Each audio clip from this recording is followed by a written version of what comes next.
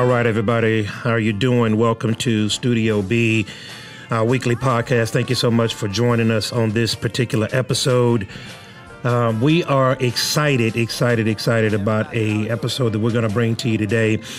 Remember, if you're watching us, go to our Facebook Live, our YouTube, our Twitter, and make sure that you follow and subscribe so that you don't miss one single episode of Studio B.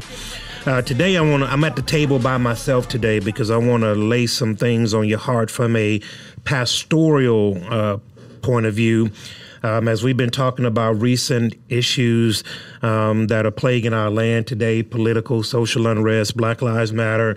We've been having several podcasts discussing the issues of today. Today, I want to talk to you from a biblical point of view, from a pastoral point of view, on a very all-important topic. And it is defining or developing a biblical worldview. We've talked about that a lot.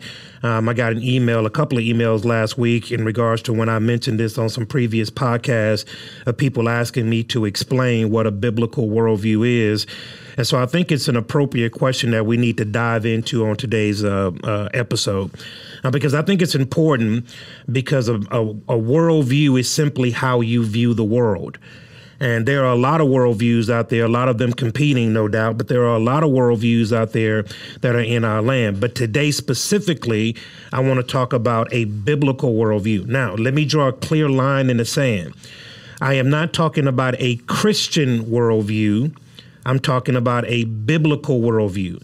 And I do not use Christian and biblical synonymously because oftentimes what has been done in the name of Christianity has nothing to do with Christianity.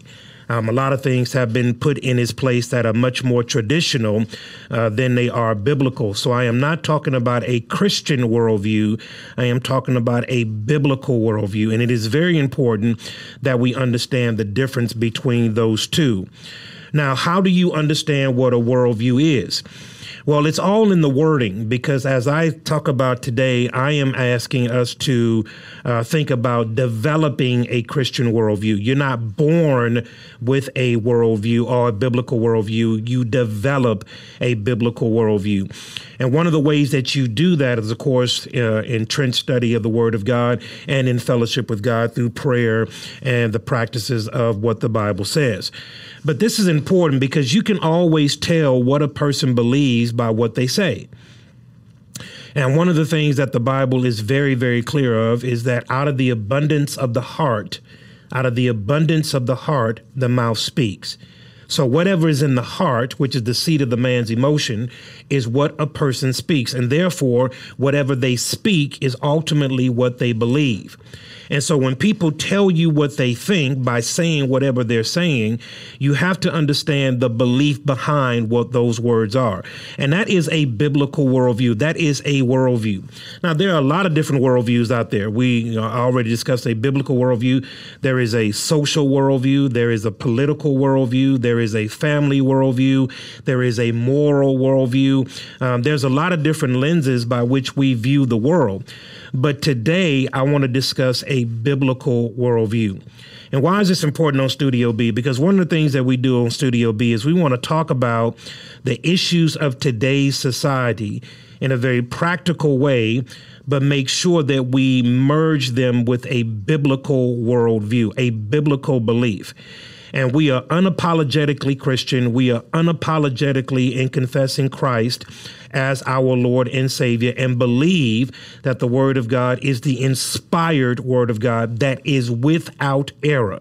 We believe that here on Studio B. And so while we will talk about the issues of social justice, while we will talk about the issues of political unrest and all of the things that are happening in our world, COVID-19 and the like, we will talk about the issues of the day.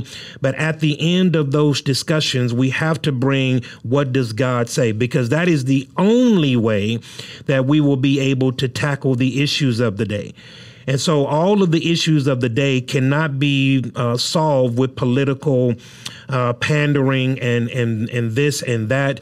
As Tony Evans so rightfully said, that if your problem is with God, then no amount of policy, no person that you put in office will fix the problem if your problem is with God. If your problem is with God, then you must get right with God before God will make the problem go away. And so this is defined by a biblical worldview. And a biblical worldview is simply just exactly what that suggests, how you see the world in regards to relationships, how you judge what is good, how you judge what is evil, how do you judge what is your value system, how your value system is shaped. All of this is talking about from a biblical worldview. If you've been in church for any length of time, then you've heard Romans chapter number 12, beginning at verses 1 and 2. Paul writes that I beseech you, brothers, by the tender mercies of God, that you offer yourself a living sacrifice, holy and acceptable unto God, which is your reasonable act of worship. And then he says in verse number 2, and be not conformed to this world, but be transformed by the renewing of your mind, that you may prove what is a good and perfect and acceptable will of God. So in verse number 2, Paul says, be not conformed. That word conform means to be squeezed into a mold. He says, do not be conformed to this world. That word world there in Greek is cosmos, K-O-S-M-O-S, and it means a system of belief. And so what Paul says in verse number 2 of chapter 12 of Romans is don't be squeezed in to the world's belief. But instead of being squeezed into the world's belief, be transformed, Greek word metamorphosis, be transformed by the renewing of your mind. And so Paul says what we have to be able to do is switch from a worldview to a biblical worldview. Now, I'm going to try to make this not so cerebral. We have to dive into the weeds in order to come out on the other side of this with some information that'll be applicable and practical in our lives. But Paul says here very, very clearly, we do not need to be conformed to this world, but be transformed by the renewing of your mind. And understand something, dear saints, that the world is constantly trying to conform us. That's being done with advertising. That's being done with social media. That's being done with commercials. That's being done with movies, TVs, social trends. The world is constantly trying to conform us to their beliefs. But a biblical worldview, not a Christian worldview, but a biblical worldview keeps you grounded. A biblical worldview will oftentimes go contrary to a normal worldview. And so Paul says, be not conformed to this world, but be transformed by the renewing of your mind. Now, Paul also in verse number 2 of Romans chapter number 12 says this world, as to say that this world is passing by. And so he says the reason why we can't be conformed to this world is because this world is temporary and it will eventually pass by. But then he says be transformed by the renewing of your mind. And then here's what he says the benefits of being transformed will be. You will know what the good and acceptable and perfect will of God is. So in verse number 2, he contrasts two things. He contrasts a world that is passing away, and then he says to be transformed by the renewing of our minds that we may prove what is the perfect and acceptable will of God. So he talks about a passing world, and he talks about the eternity of God. And so that's within a biblical worldview. How you love your family, how you love your wife, how you interact with people is ultimately defined by how you view the world. How you view the world will dictate how you view people. And this is one of the arguments of creation versus evolution, and I won't dive too heavy into this, but how you view how you got here is ultimately how you view your fellow man. If man is an accident that came up on the scene by the Big Bang Theory, if he is an accident that evolved from an ape, if he is by chance, then I treat him as such. If man was born and evolved of an animal, then I treat him like an animal. If man on the other side was made in the very image of God, then I treat him as such. And so a lot of the problems that you see happening in our world right now of man inhumanity to man is simply how we view man and how we view ourselves. If we view men from this perspective, then that's how we treat them. If we view men from this perspective, that's how we treat them. And so all of this is wrapped up into a worldview. And so a worldview, not a Christian worldview, but a biblical worldview has the Bible as its center. And every single person listening to me now has a worldview. Everybody has a worldview that explains who they are, how they got here, and their purpose in life. And a person's worldview influences everything that they do. It is like the glasses that they wear in order to see the world, the lenses by which they view the world. That's their worldview. And everything that is attached to your worldview will dictate how you live out in this world. So it is very important that one defines what their worldview is. And so as I'm looking at the landscape of the land right now and looking at everything that is going on, not just in the Western world in America, but holistically worldwide, I see that a lot of the problems that we are shaping is because of how we view each other. And we don't have a God perspective. I was sharing with a friend that one of the things that has been a struggle for me is because I travel so much. I've only been able to do one international trip in 2020. And for the end of 2020, we've canceled all mission trips for the remainder of the year and won't pick them back up until 2021. But I'm a frequent traveler and I love flying. And the best part of the flight for me are the first 2 minutes taking off and the last 2 minutes landing. Those are the best parts of the flight for me. That's why I always get a window seat when I get on the plane. Because the first 2 minutes of taking off, you're able to see, in this case, Houston, in a way that you can never see it just walking down the street. You literally get a 30,000-foot view of Houston.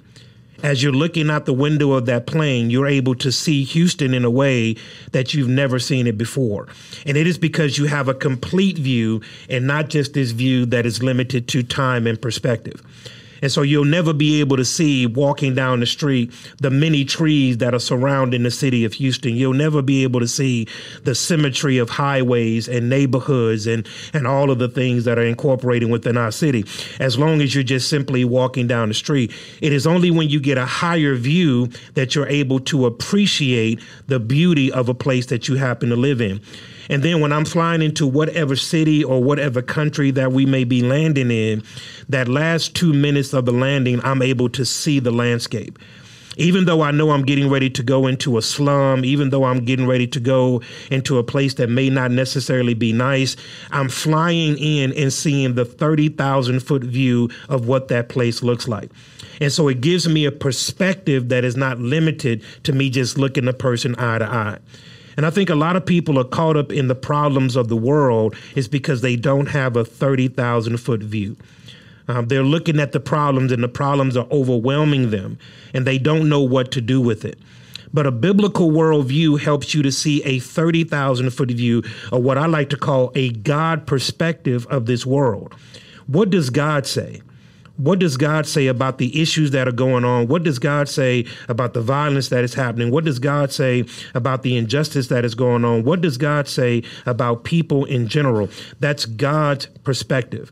And when you don't have that, you look at life through a jaded lens. So a biblical worldview will help you to understand what God says, and then it helps you to make decisions based not on what you feel, but on what God says. This is one of the things about a biblical worldview that is very, very difficult for people because, as I said in last week's podcast, we're living in a world of 240 characters or less. We're living in a world where snippets define our belief.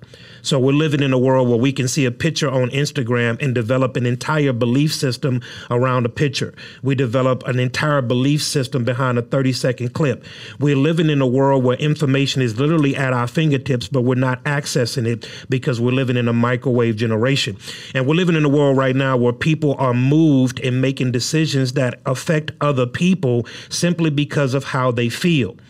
And how you feel is a horrible gauge of how you make decisions, because your feelings, your emotions will ultimately pass. Having a biblical worldview means that no matter how I feel, I must be able to take a step back and examine the situation for what it's worth.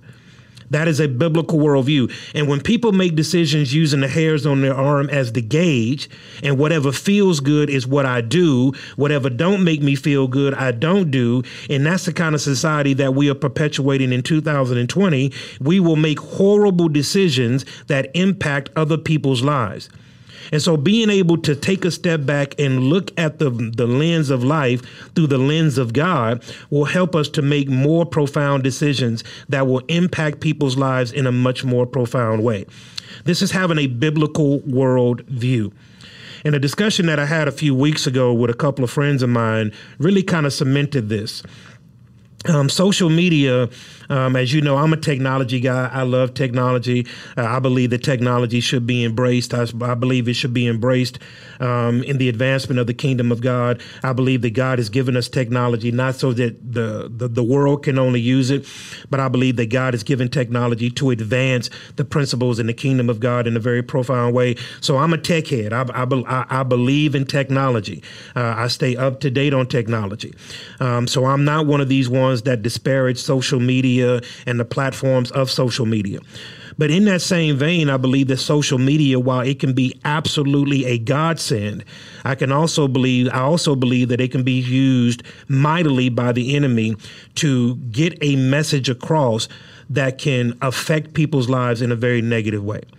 And I believe that social media has now given a platform to people who otherwise should not be listened to, that are now given a platform that millions of people on whatever topic will tune in to these particular people to hear what they think.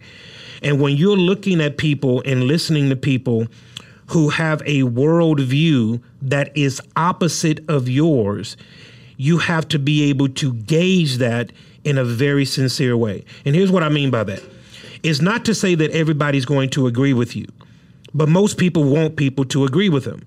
And anytime that somebody does not agree with you, we have contentions with that person. Well, that's just not life, people. You got to have some people in your life that don't agree with you. That keeps you balanced. You got to have some people in your life that have contrary thoughts to yours. That keeps you balanced. That keeps you in the balance of life so that you don't tilt to one side or the other. But most people don't want people around them that challenge them, that don't cause them to think deeply, that don't cause them to look at things in a different manner. And the problem that we're facing right now is that we are literally villainizing people who have different opinions. Now, one of the things that I love is when we can sit around and dialogue and I can perceive something that I didn't think about before from another perspective, because that enhances me as a person. That enhances my mental capability to think about something in a way that I did not think about it before. And so I welcome contrary beliefs and contrary thoughts. Not that I'll agree with them, and you don't have to agree with them, but you should welcome people with different ideas and different viewpoints so that it can enhance you as a person. But now in 2020, we are literally villainizing people, cancel culture, that have different opinions than we do. Never more in our world is this a more polarizing time in America, where you are literally split down the middle, red, blue, Christian, non-Christian, whatever two sides you want to put there. That's where we're at. And it's a sad place to be in, because without the discourse of conversation, we can never get better as people. And so when Jesus talks about this very, very clearly, when he says that as a man thinks in his heart, so is he. As a man thinks, so is he. So you have to be able to develop a world view that keeps you in a good space. So there's a myriad of different worldviews, and I want to talk about a couple of them as we kind of shape this narrative, because I want people to understand that as Christians, America is not our home. We are passing through. The book of Peter tells us that we are pilgrims. And the problem with a pilgrim is wherever he's staying at is not his permanent home. He's always moving. The Bible says when this earthly tent is torn down, a tent is never a permanent dwelling. When you're looking at the book of Exodus and the book of Deuteronomy, when Moses built the tabernacle of God, the word tabernacle means tent. A tent is never permanent. A tent is simply for the moment. And so when you get comfortable in a place that you're not supposed to be for very long, you begin to take on a distorted view. We are pilgrims coming through this land. So this biblical worldview has to be shaped. Why? Because we are living in a world of constantly changing values, a value system. The Bible says in Isaiah chapter 5, verse number 20, beware when men call good evil and evil good.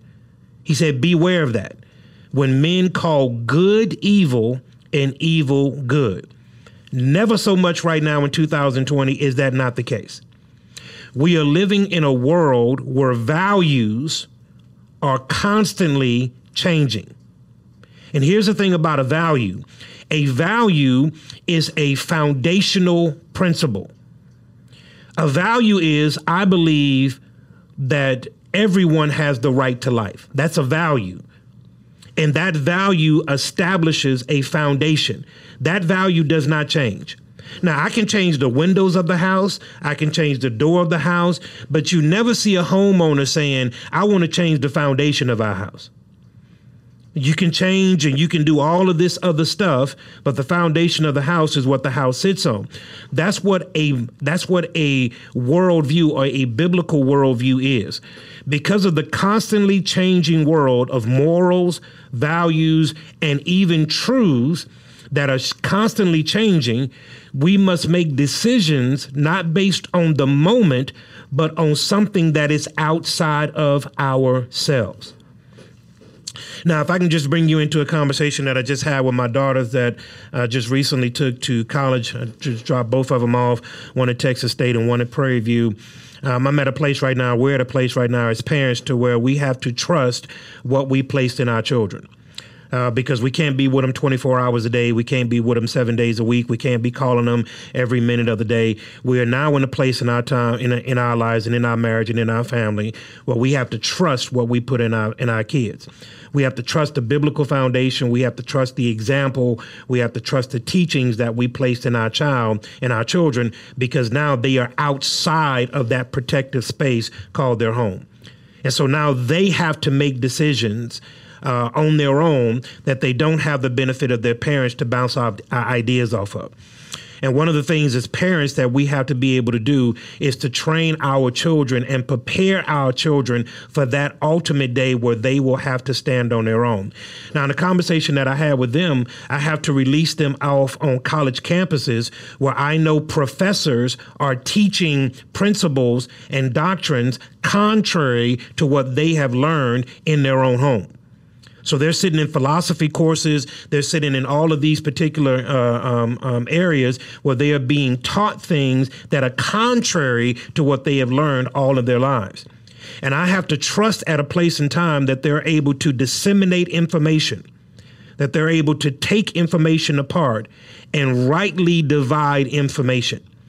And this is one of the scary things that we have to do as parents. This is where our faith comes in and say, okay, well, did we do a good enough job in pouring the foundation in our children's lives that we're now able to release them into a world that is ever changing?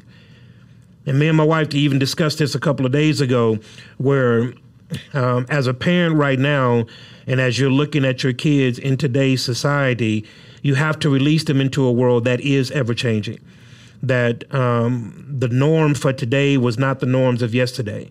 It is an entirely new system that is operating in this world. But one of the things that will help people to stay grounded is not policies that come and go, but it is the word of God that never changes. And one of the things that we have implemented or tried our best to implement, now it's not a perfect system on behalf of the parents that teach it and the people that teach it, but is to help them to understand the importance of making biblical decisions. Biblical decisions. Making decisions based on what the Bible says about whatever situation may be going on in your life. As I'm telling my kids, and I know you guys are not my kids, but just for reference sake, you cannot make decisions based on how you feel, because those feelings, our feelings, notoriously lie to us. You can't make decisions based on tears.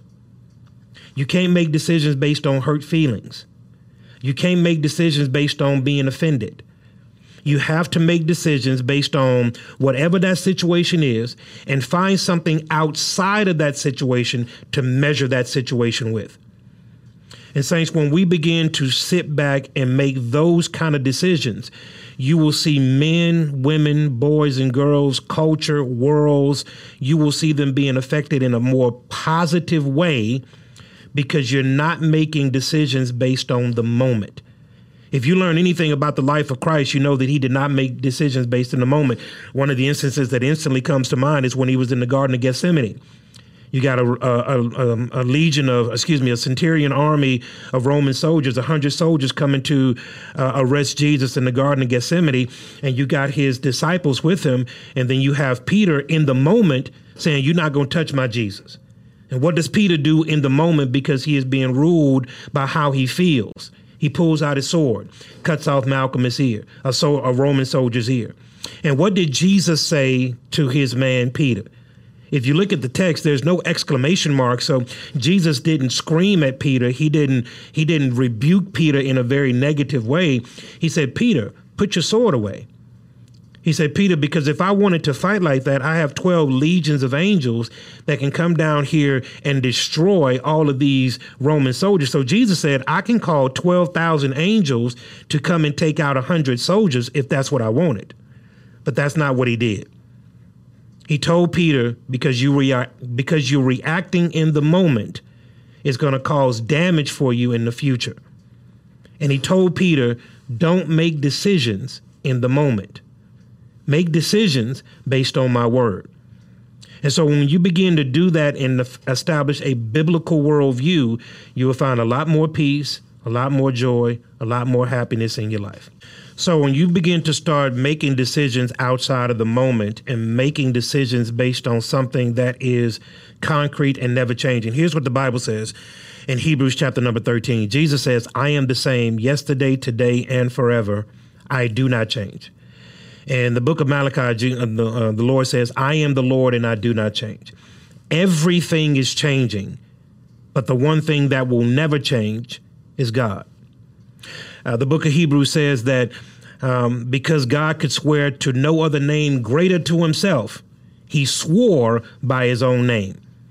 He swore by his own name. Because there are two things that the Bible says are immutable. That is God never changing and God cannot lie. They are immutable. They are in concrete. They are in stone. They can never, ever, ever change.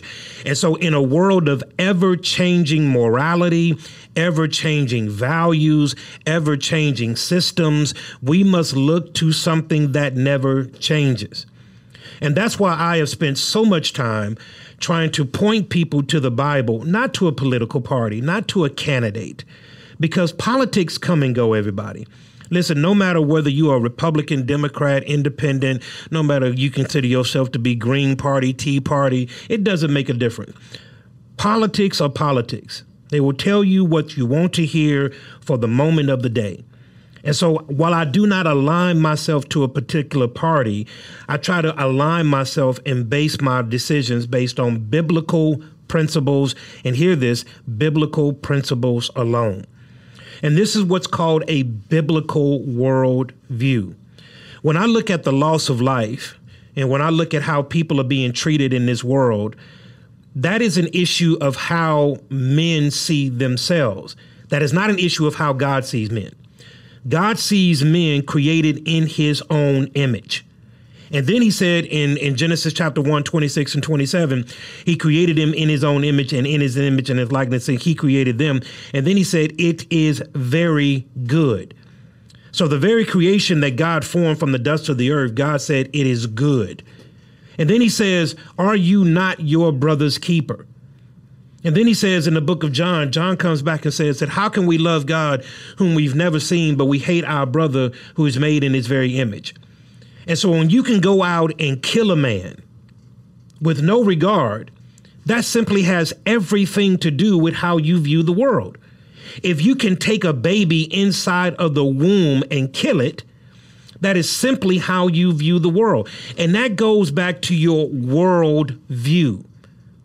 When you say that, when you have a worldview that is rooted in the scriptures and is rooted in the precept that God loves all men, and is rooted in the principles of how God sees men, and is rooted in the principle that God wants all men to prosper, that God wants all men to come to a knowledge of who Jesus Christ is.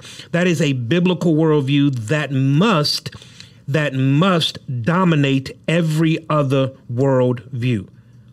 And so a biblical worldview, I want you to see this, and there's going to be a chart on there, but a biblical worldview is how I define what is real, how I define what is true, how I define what is good, and how I define what I do.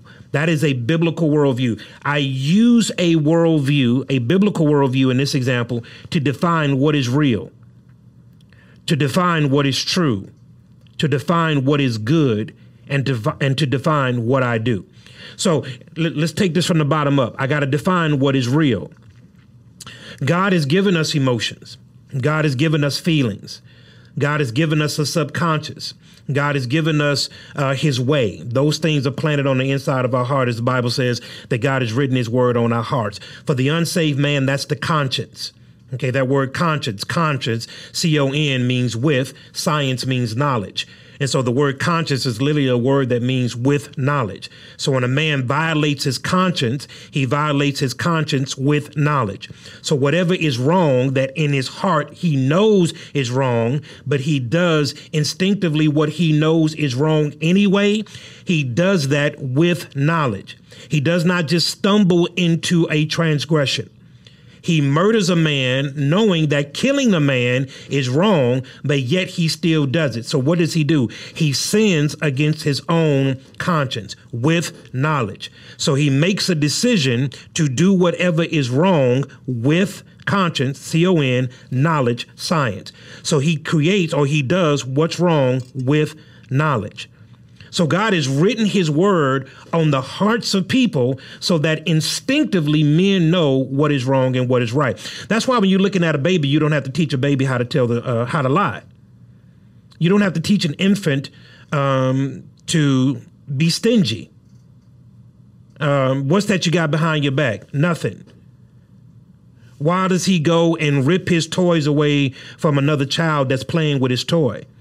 It's because of the sinful nature in man. So what do you have to do? You have to teach a child to tell the truth. You don't have to teach a child how to lie. You have to train them in righteousness, not train them in unrighteousness. Because David said, I was born in sin and shaped in iniquity. But God has written his word in our hearts that we know what is wrong. So when a child does something wrong, they instantly start crying. Why? Because in their heart, even as an infant, even as a toddler, they have God's word written on their heart. So what does man do? Man violates his conscience and continually does that which is wrong, even though he knows it is wrong. So when you're looking at all the things that are going on in the world today, we violate our conscience in a lot of different respects.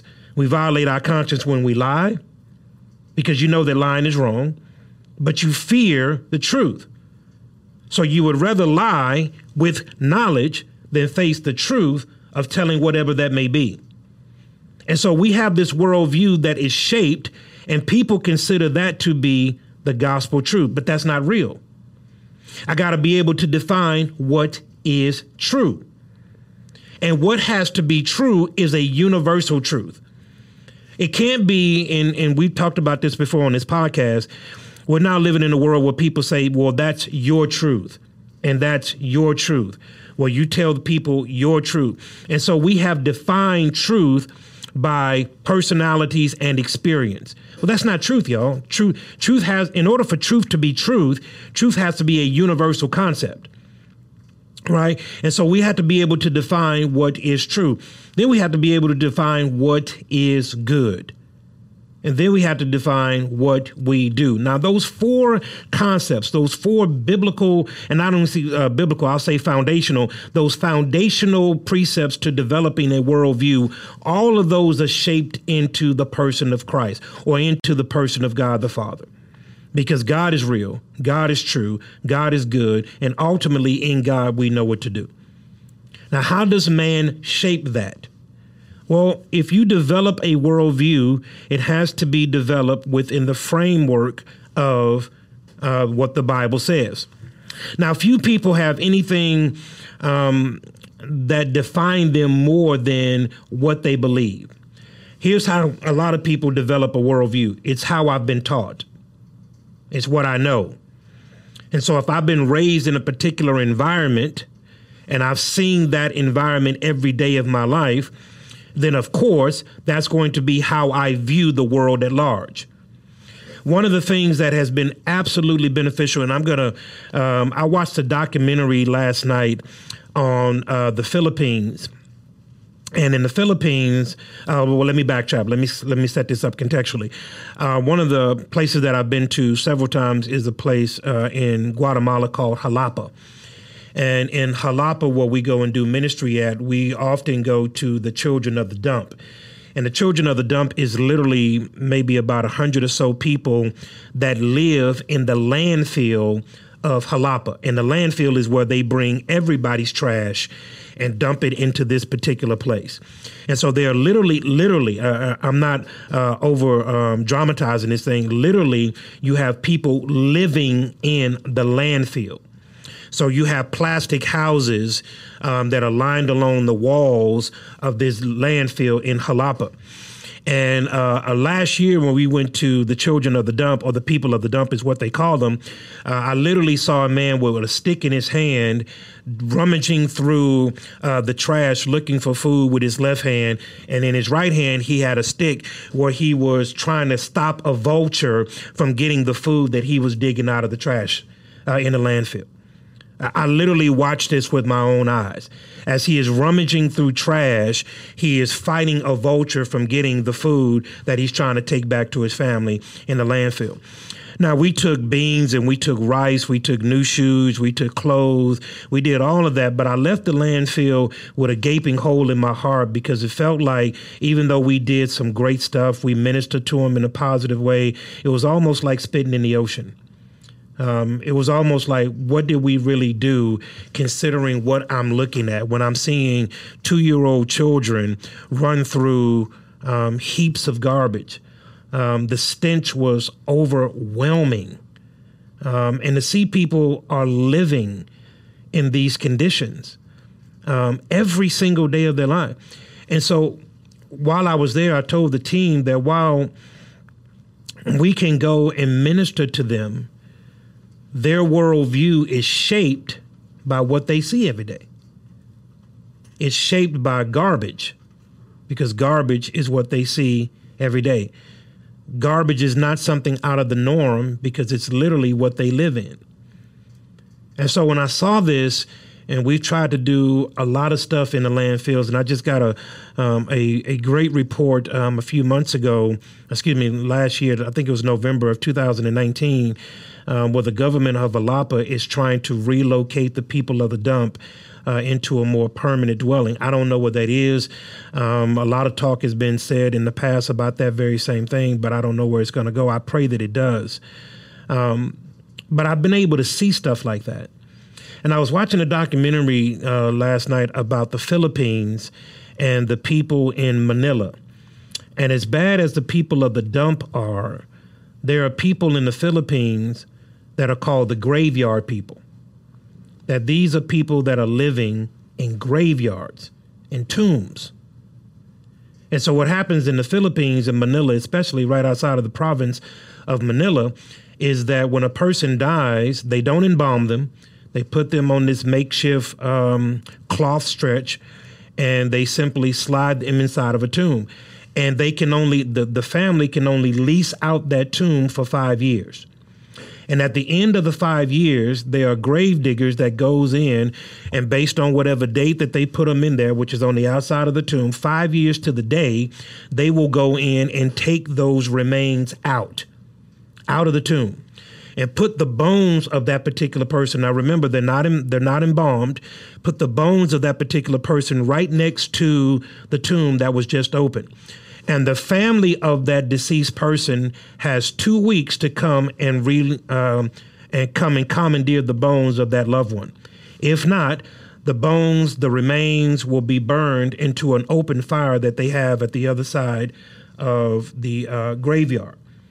And they do that because after 5 years, they have to open up that grave, pull that grave member out or that grave person out so that they can put another person in. Well, here's the strange thing about it. As they are waiting to put somebody else inside of that grave, people in the area make homes inside of those sepulchers. So people are living in the graveyard. And as I'm watching this documentary, I see little kids, 2 and 3, 5, 6 years old, playing on top of a mountain of dead bones. They're literally using femurs as swords, arm bones as swords, play fighting with the bones of dead people. This is in 2020 in the Philippines, right outside of the province of Manila. It's called People of the Graveyard, living in the graveyard, if you ever wanted to look it up. And when I see stuff like that, and because of my travels, my worldview has been so exponentially enlarged that it's very difficult for me with all the stuff that we have going on in America, warts and all, everybody. We're not living in the graveyard. We're not living in the dumps. But this goes to a biblical worldview. Now, how is that? Because here's John 3:16. For God so loved the world. Watch this. God loves the people of the dump in Jalapa, Guatemala. God loves the people living in the graveyard in Manila, Philippines. God loves the world. Not just America, not just first world countries, but God loves the world. And how did he show that love? Is that he gave his one and only son, and that whosoever shall believeth in him shall not perish but have everlasting life. Watch how this worldview is framed. It's framed because I know that God loves people. God loves people. God loves black people, white people, Hispanic people, Chinese people. Every person under the rainbow, God loves them. God loves people who do wrong. God loves people who do right. God loves people. And I develop a framework around that because of a biblical mandate. And so if I treat people in a way that is not consistent with God's love, then that simply tells me that I don't understand God's love. When I don't look for the good in people, when I don't see the best in people, and don't see the future benefit of people, that is simply because I'm not looking at people the way that God looks at people. And so my biblical worldview is not framed by a democratic belief. It is not framed by a Republican belief. It is not framed by a red versus blue. It is not framed by any of that. My worldview is framed by what the Bible says. Now, is it a perfect science? No, it's not. Because at the end of the day, we are fallen people. We are fallen people who live in a sin-sick world. And so there are going to be times in which we all, Romans chapter 3, verse 23, fall short of the glory of God. It's par for the course. If you haven't messed up on your walk with God, then you just haven't been living long enough. We're going to mess up. We're going to make mistakes. Watch this. We're going to make repeated mistakes. But this is where the grace and the mercy of God comes in, because grace covers us. And so before you start pointing your fingers and before you start looking down at people, before you start calling people out of their name, before you start treating people in this way or that way, ask yourself a question. What would God say about that? And saints, I'm always reminded of something that I try to keep close to my heart. I try my best not to point my finger at nobody, because I know that within myself, I got to stay in my prayer closet, yo. I got to stay with my head down before God. I got to stay in a constant state of repentance, because I know this flesh, and this flesh rises up a lot, and it takes a lot to keep this flesh in check. And so I make sure that I'm on the other side of trying to lift people up. No matter where people may be in life, no matter how much they've messed up, no matter how many times they messed up, I feel it a duty to me, because of what God has done in my own life, to be the hand that reaches down to lift up. I don't want to be the foot that puts on their neck to push down. I want to be able to lift people up. I want to be able to encourage people through whatever walk of life that they may be in, to say, you know what, there's victory on the other side of your storm. There's victory on the other side of your pain. That if you can just simply get through it, there is something more beneficial waiting for you. And so that comes from a biblical worldview. Everybody, I know that we got problems here in America. I'm not blind to them. I am not blind to the problems that are facing America. But I'm also not going to be one of these ones that is not going to lift up the progress that has been made in America. And I'm also not going to be the one, because I've had, God has allowed me to experience so many different things in my Christian walk, that it provides me with a lens that I know that other people are not looking through. And so I want to encourage you that a biblical worldview, and again, not a Christian worldview, but a biblical worldview, will keep you grounded. It will keep you in a sense of peace. When everything is falling down around you, you can have a sense of peace, because you have a biblical worldview that is not shaped, that is not influenced by what's going on in this world. And so lastly, I want to leave this on your heart. In the book of Matthew, chapter number 6, verse number 26 and 34, this is in red, so it comes from the mouth of Christ. Jesus says this: look at the birds of the air. So the focus is the birds of the air. In my day, we used to call them chi-chi birds. I don't know what the scientific name of them is, but it's those little bitty birds. But here's the bird. Those are the birds that he has in mind. He says, look at these birds. Look at the birds of the air. And then he says, these birds neither sow nor reap, nor do they gather into barns. But he says, yet your heavenly Father feeds them. And then he makes this statement. He says, are you not of more value than they? Which of you, by worrying, can add 1 hour to their life? Jesus, in verse number 26, you ought to go home and look at it. Verse number 27 following, you ought to go home and look at it and ask yourself, what does that mean to your own life? Jesus says, look at the birds of the air. If you go into any grocery store in the parking lot, go to the park, you'll see all of these birds pecking for food. I experienced this in a way that was just mind-blowing to see how God works. I pulled up into Kroger, and as I was pulling up, a guy was driving off, and he had thrown in this Kroger's parking lot, there's a Chick-fil-A in the same parking lot. So he had thrown this Chick-fil-A bag with apparently some fries still in it. So as I pulled up, he was driving off, and as I saw him driving off, I saw him drop the Chick-fil-A bag out of his window onto the ground. Well, as I pull up and park, immediately up on that bag dropping to the ground, birds came and swarmed that bag, eating, no doubt, the fries or whatever food was left inside of the bag. And I want you, and as I sat there and watched that, immediately as he drove off, birds came and swarmed that bag. Now, it's littering. Don't get me wrong. It's littering. But here it is. These birds swarmed a bag that had food in it.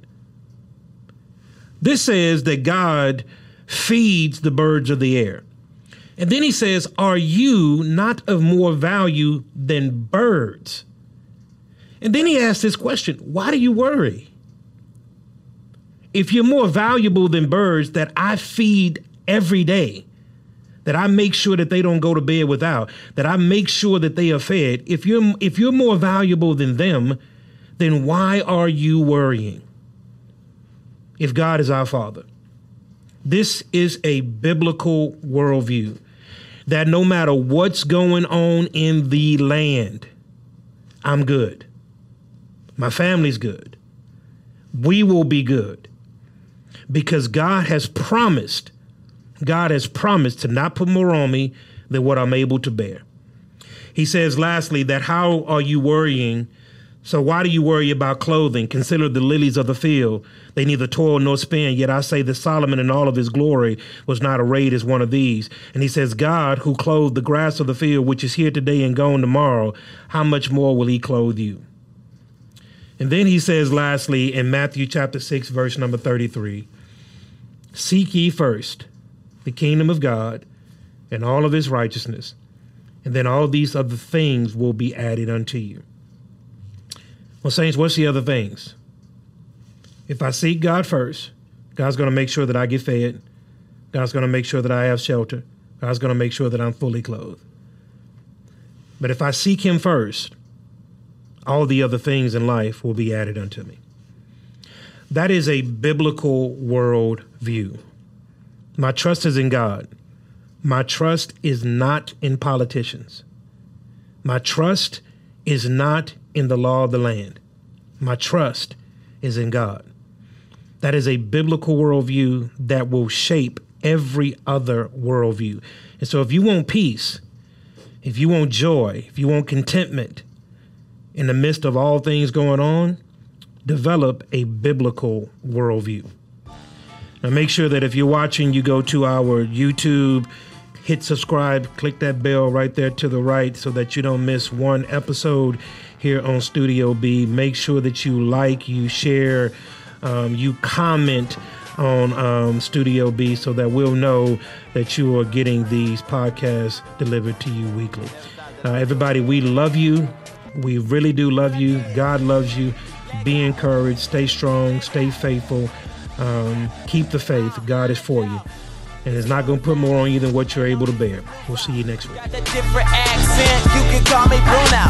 Here coming soon now, to redeem his bebop. So make sure your colors match like you're playing Uno. We in here, like we already been here. His glory taking over, hypnotizing the whole atmosphere. The whole atmosphere. Let his rain flower take over the whole place like the popos at the mall. When we junk in the spirit, if you ain't on the get with it, I'm in my zone and I'm sipping no living water.